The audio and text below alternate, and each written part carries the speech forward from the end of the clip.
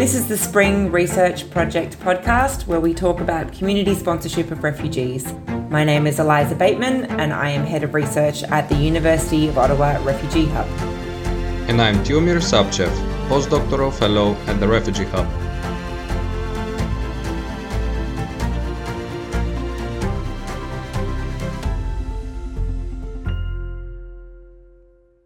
Welcome again to the Spring Research Project podcast. In the context of our Spring Research Project, I had the chance to interview dozens of sponsors and sponsoring organizations across Canada and learn about their sponsorship experience.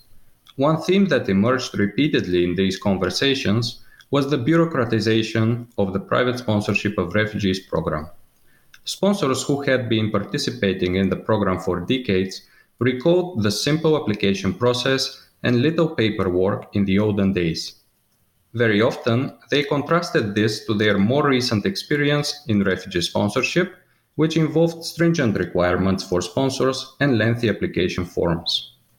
And what is very important, my interviewees noted that these changes had a direct impact on their motivation to continue sponsoring refugees and on the willingness of new sponsors to join the program. To discuss the bureaucratization of refugee sponsorship, I have invited Lynn Weaver, who is a Senior Program Manager at the Canadian Refugee Sponsorship Agreement Holders Association, the so-called SA Council. Lynn has a master's degree in global leadership and rich international experience. She has worked and volunteered in Guinea, Ethiopia, France, and Costa Rica. She is also a volunteer board director of social planning Cowichan in British Columbia, where she focuses on poverty reduction strategies, anti-racism, and decolonization work. It's a pleasure to welcome you to our podcast, Lynn. Thank you so much. As you know, I've followed the important work of the Spring Project, and so I'm grateful to have this opportunity to contribute today. Thank you for your kind words. In my view, we have an extremely important topic to discuss today, but before we delve into it, may I ask you to tell us a little bit more about yourself, your experience with refugee sponsorship, and your current role at the SA Council. Thank you. Well, to start, I just want to land myself on unceded Hul'qumi'num Musqueam territory on what's now known as the Vancouver Island on the west coast of Canada. And importantly, in the context of this work, to acknowledge the unearned privilege I have as someone who is Canadian-born and of predominantly European heritage. Like so many, there is a history of forced migration in my family. I think the human story really is a story of migration. But I came to this work I was executive director for nearly a decade at an immigrant and refugee serving agency. And as an organization, we were a community sponsor with volunteer support and then became a SAW. And separate from that, I have been a volunteer sponsor as a group of 5 for family reunification, sponsoring friends' family members.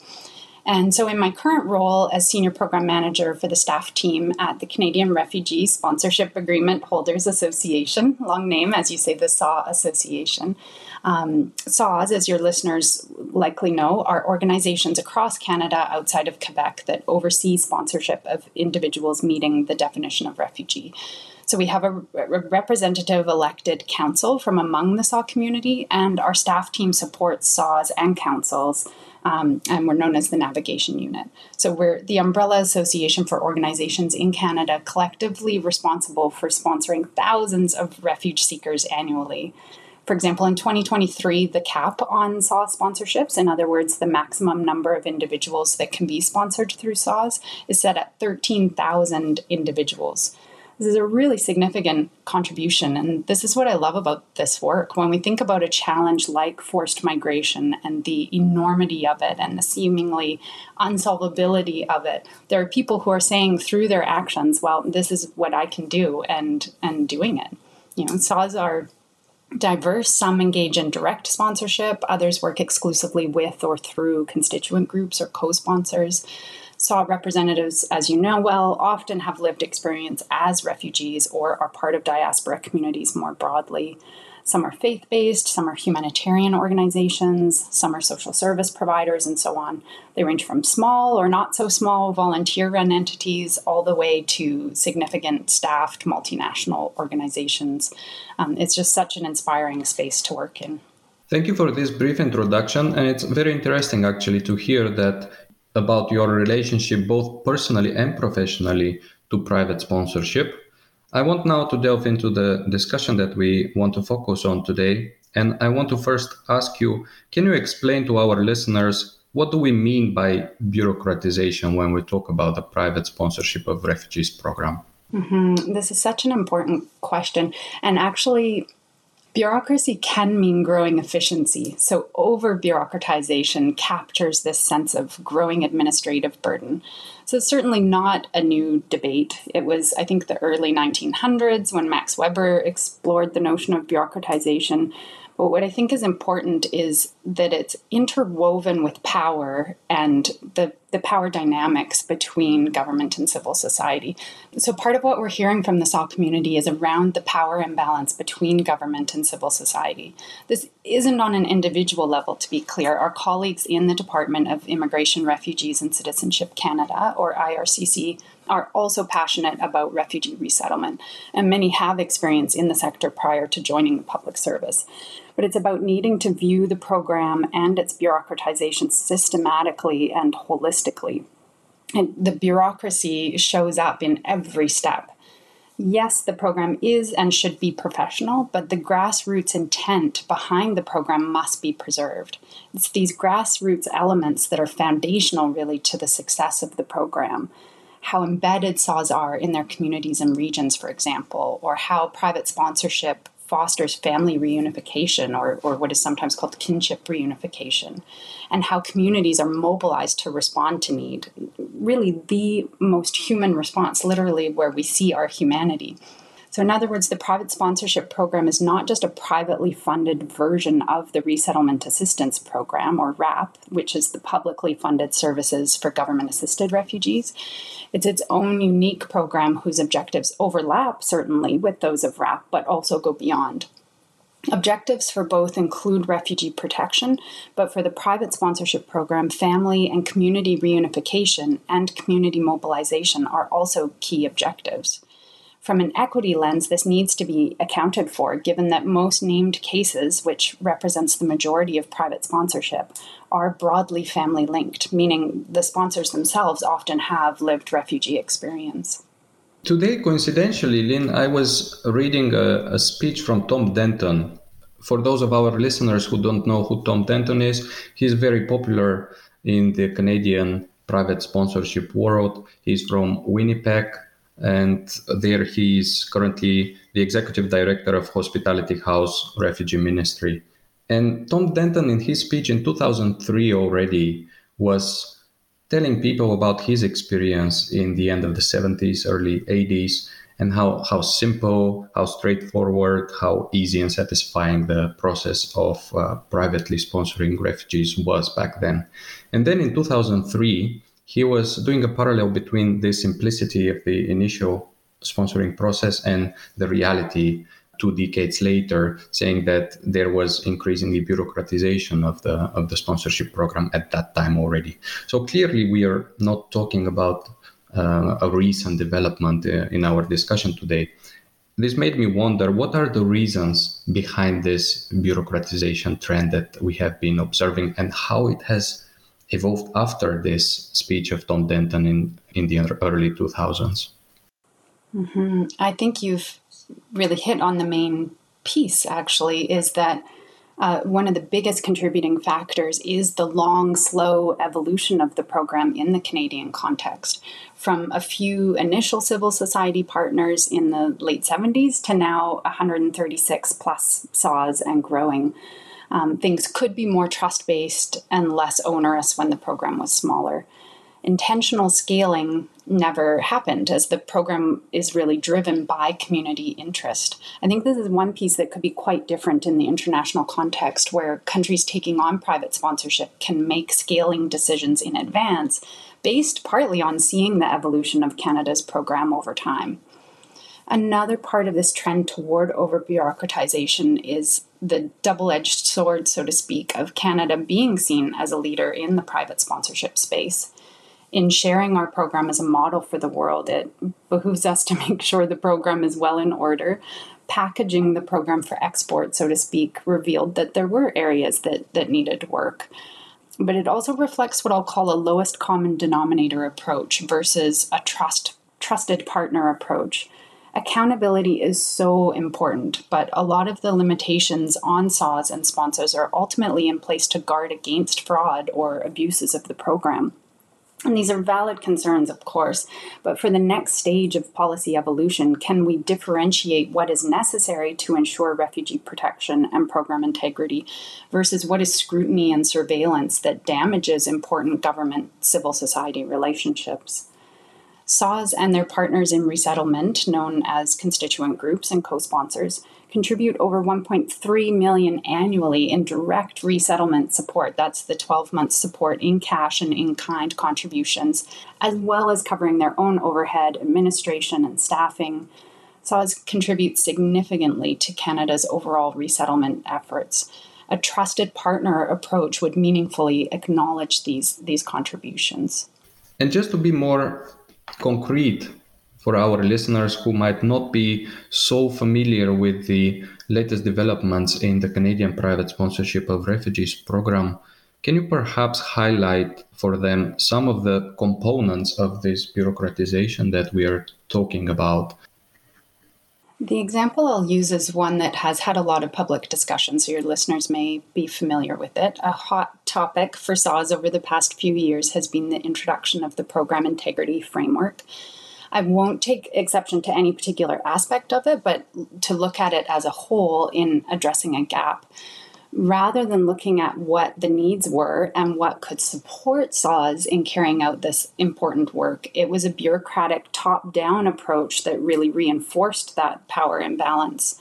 To be clear, the association absolutely seeks a high-quality, risk-managed program. We all value the program and do want to maintain the integrity of it. So it's not the intent behind the framework that's an issue, but it's the approach to addressing program integrity needs. For example, a solution that has emerged collaboratively from within the SAW community is the idea of a post-arrival assurance fund. So providing support for quality and risk management versus monitoring and more punitive measures.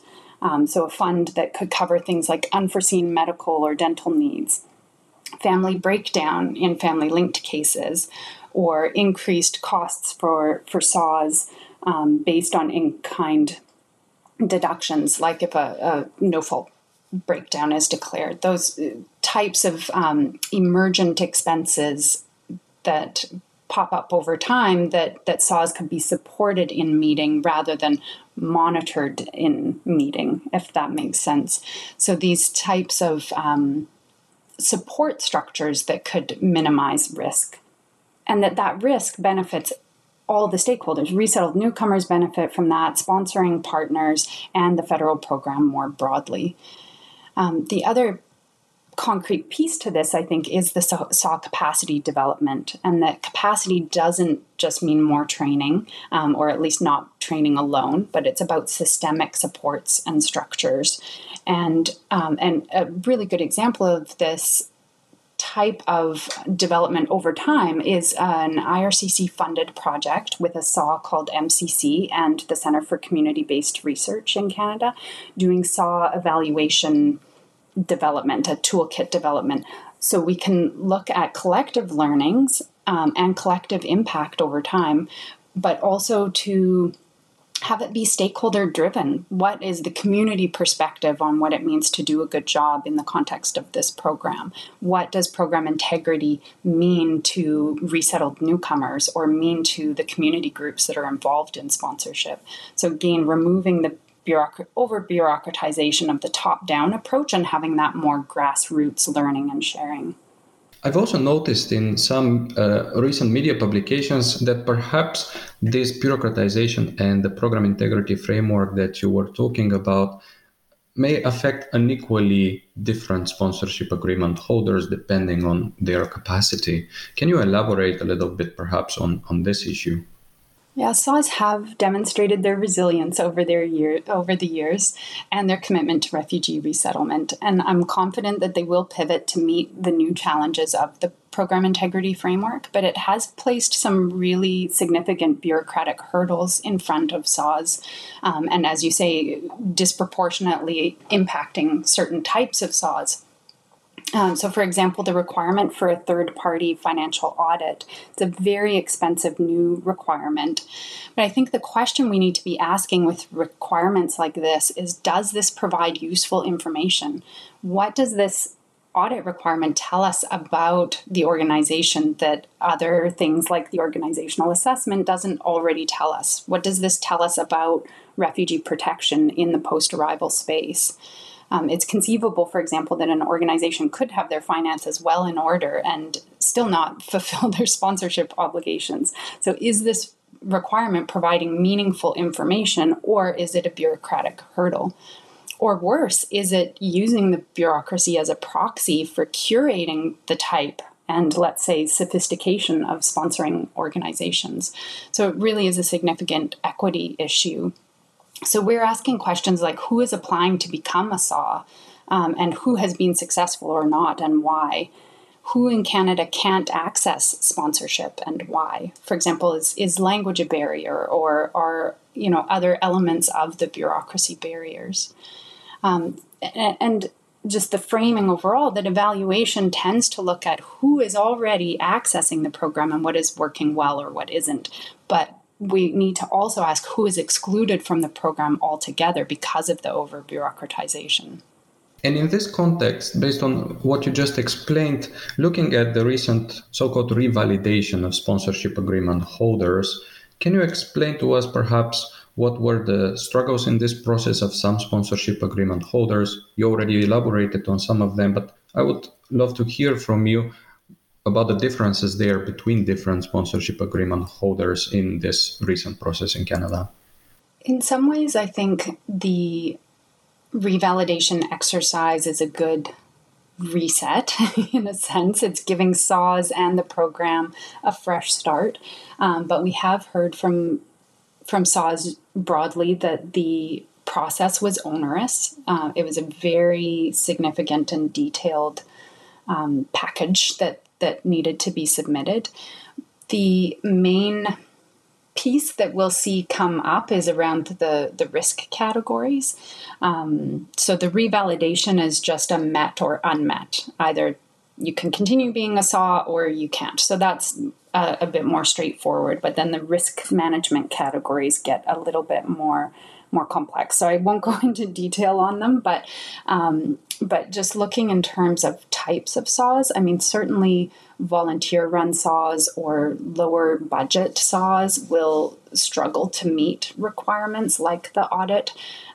Having a third-party CPA audit an organization, depending on its size and complexity, can be very expensive. But there's also pieces like language barriers. In other spheres of life in Canada as a diverse nation, we have multilingual resources. Like I think of healthcare access as a good example. Could that be possible in this program? Could the forms be available, for example, in more than just French and English? There's, I think, ways of making sure that diverse populations can continue to access the program and that it can meet that sort of secondary objective, as I mentioned earlier, of the kinship reunification. That's really the role that it plays, whether we acknowledge that or not, I think is part of what helps bring in groups that might otherwise be excluded. So far, we spoke primarily for the organizations that sponsor newcomers across Canada, and this totally makes sense because of your professional background. But in the beginning of our conversation, you also mentioned that you're personally involved in refugee sponsorship. And in this introduction, I also alluded to the consequences of the process of bureaucratization on sponsors' motivation. So I wanted now to shift a little bit the discussion from the organizations to the actual sponsors and ask you, from your experience, can you tell to our listeners what may be the consequences of the bureaucratization on the sponsors and perhaps on the private sponsorship of refugees program overall from this point of view? That's a good question. I think the motivation for sponsorship and maintaining that over significant processing times is a real concern that sponsoring organizations face. The family link dynamic helps there because, of course, sponsors then are invested for the long term regardless. But I think in general, the opaqueness of the bureaucracy and the number of hurdles, bureaucratic hurdles and financial hurdles, do prevent people from participating. That one's a bit of a tough sell, honestly, in the sense that there is consistently more interest in the program than there are spaces. For example, I mentioned the global cap this year is over 13,000 spaces, but the interest in spaces just from the SAW community alone is over 18,000. So I think, the program does have enough momentum, and there's such an imperative for family reunification that continues to motivate the program. But I think that we can do better in terms of removing some of those hurdles. And again, acknowledging that some hurdles disproportionately impact some communities more than others. For example, around language level or around access to administrative funds for things like audited financial statements. One difference that I noticed through our research was the one between sponsors who were sponsoring through the assistance of sponsorship agreement holders, and on the other hand, the so-called groups of five who didn't have this administrative assistance and perhaps were facing more challenges in the process of sponsorship, facing the bureaucratic aspects that we have been discussing. Can you comment on this part of the sponsorship community, let's put it this way, that actually cannot benefit from the assistance of organizations like the SAS? That's a good question. I would say, and this is not reflective of the opinion of the SAW Association, this is just my sort of visioning for the future. I think an ideal scenario would be for there to be enough diversity in the SAW community and enough spaces and enough capacity that there wouldn't be a need for groups of five. And I don't mean restricting or eliminating. I mean that there just would be capacity within the SAW structure, because SAWs and the association more broadly do carry so much valuable experience that actually helps in the pre-arrival and in the post-arrival space, so that no one has to go through the process and navigate the complexity of the bureaucracy on their own. And I think that adds a layer of protection for resettled newcomers as well, having that organizational support behind them in the post-arrival space as well. And as I say, for sponsors to feel supported. So that would be my sort of ideal vision for the future. But in the meantime, I would say, yes, absolutely. In the G5 space, the same issues apply. There are huge requirements for social and financial capital to even participate in the program. And then once you do, there's complex forms that don't open in certain browsers, all the way to the complexities of post-arrival, the nuances and complexities of life in a new environment. Even things like opening a bank account can be really complex. Some banks don't want to give accounts to people who don't already have a financial history in Canada, and so on. There's just so many layers that sponsors are dealing with. I think a lot of the group of five sponsorships are also family linked, the same pattern that we see within the SAW community, which, again, I think having that broader support so that it's not all falling on the relatives is really valuable. There's also, of course, service providing organizations, SPOs, the settlement agencies, so-called, in the Canadian context, that can provide that support. But I think we do need to look at what the whole journey looks like from start to finish. Have maybe mapping the arrival of someone through a refugee pathway, wanting to be reunited with family members that are still abroad. What do they have to do next? How do they come up with $30,000 plus? How do they find a SAW or other Canadians to form a group of 5 with? How do they navigate all the forms? How, like walking through that whole process and really understanding the complexity and seeing where those hurdles are, where those barriers are. You're totally right. And the devil is often in the details, and there the contribution of sponsorship agreement holders is indeed essential in both the pre-arrival, but also in many cases in the post-arrival process. Now we are towards the end of our discussion, and what I always do is asking our guests about some policy recommendations and more broadly recommendations based on our conversation.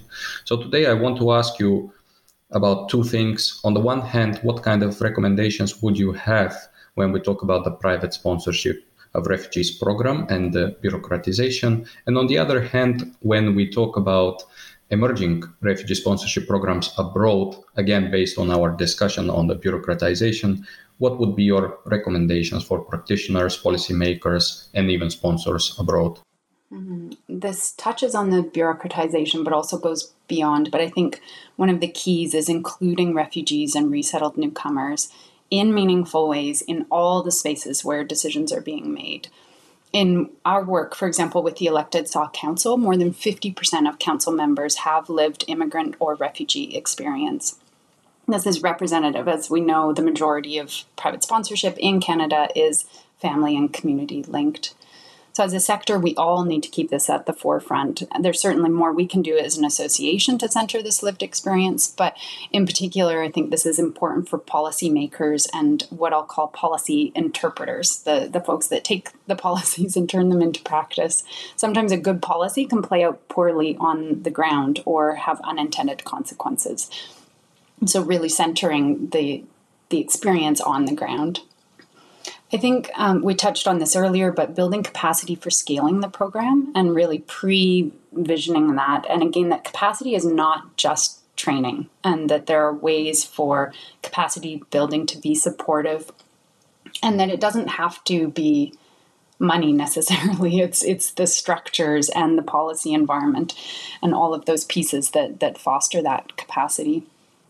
This also came up as well, but the idea of community-based research, centering stakeholders in data collection and having that shared data, shared ownership of data within the sponsorship community, I think is a really valuable way to build that sustainable scaling. And to build in support structures like SAWS and the SAW Association. We talked about that experience, everything from minute details about the applications all the way to post-arrival space and support for sponsoring partners if challenges do arise. The experience that repeat sponsors gain over time is invaluable.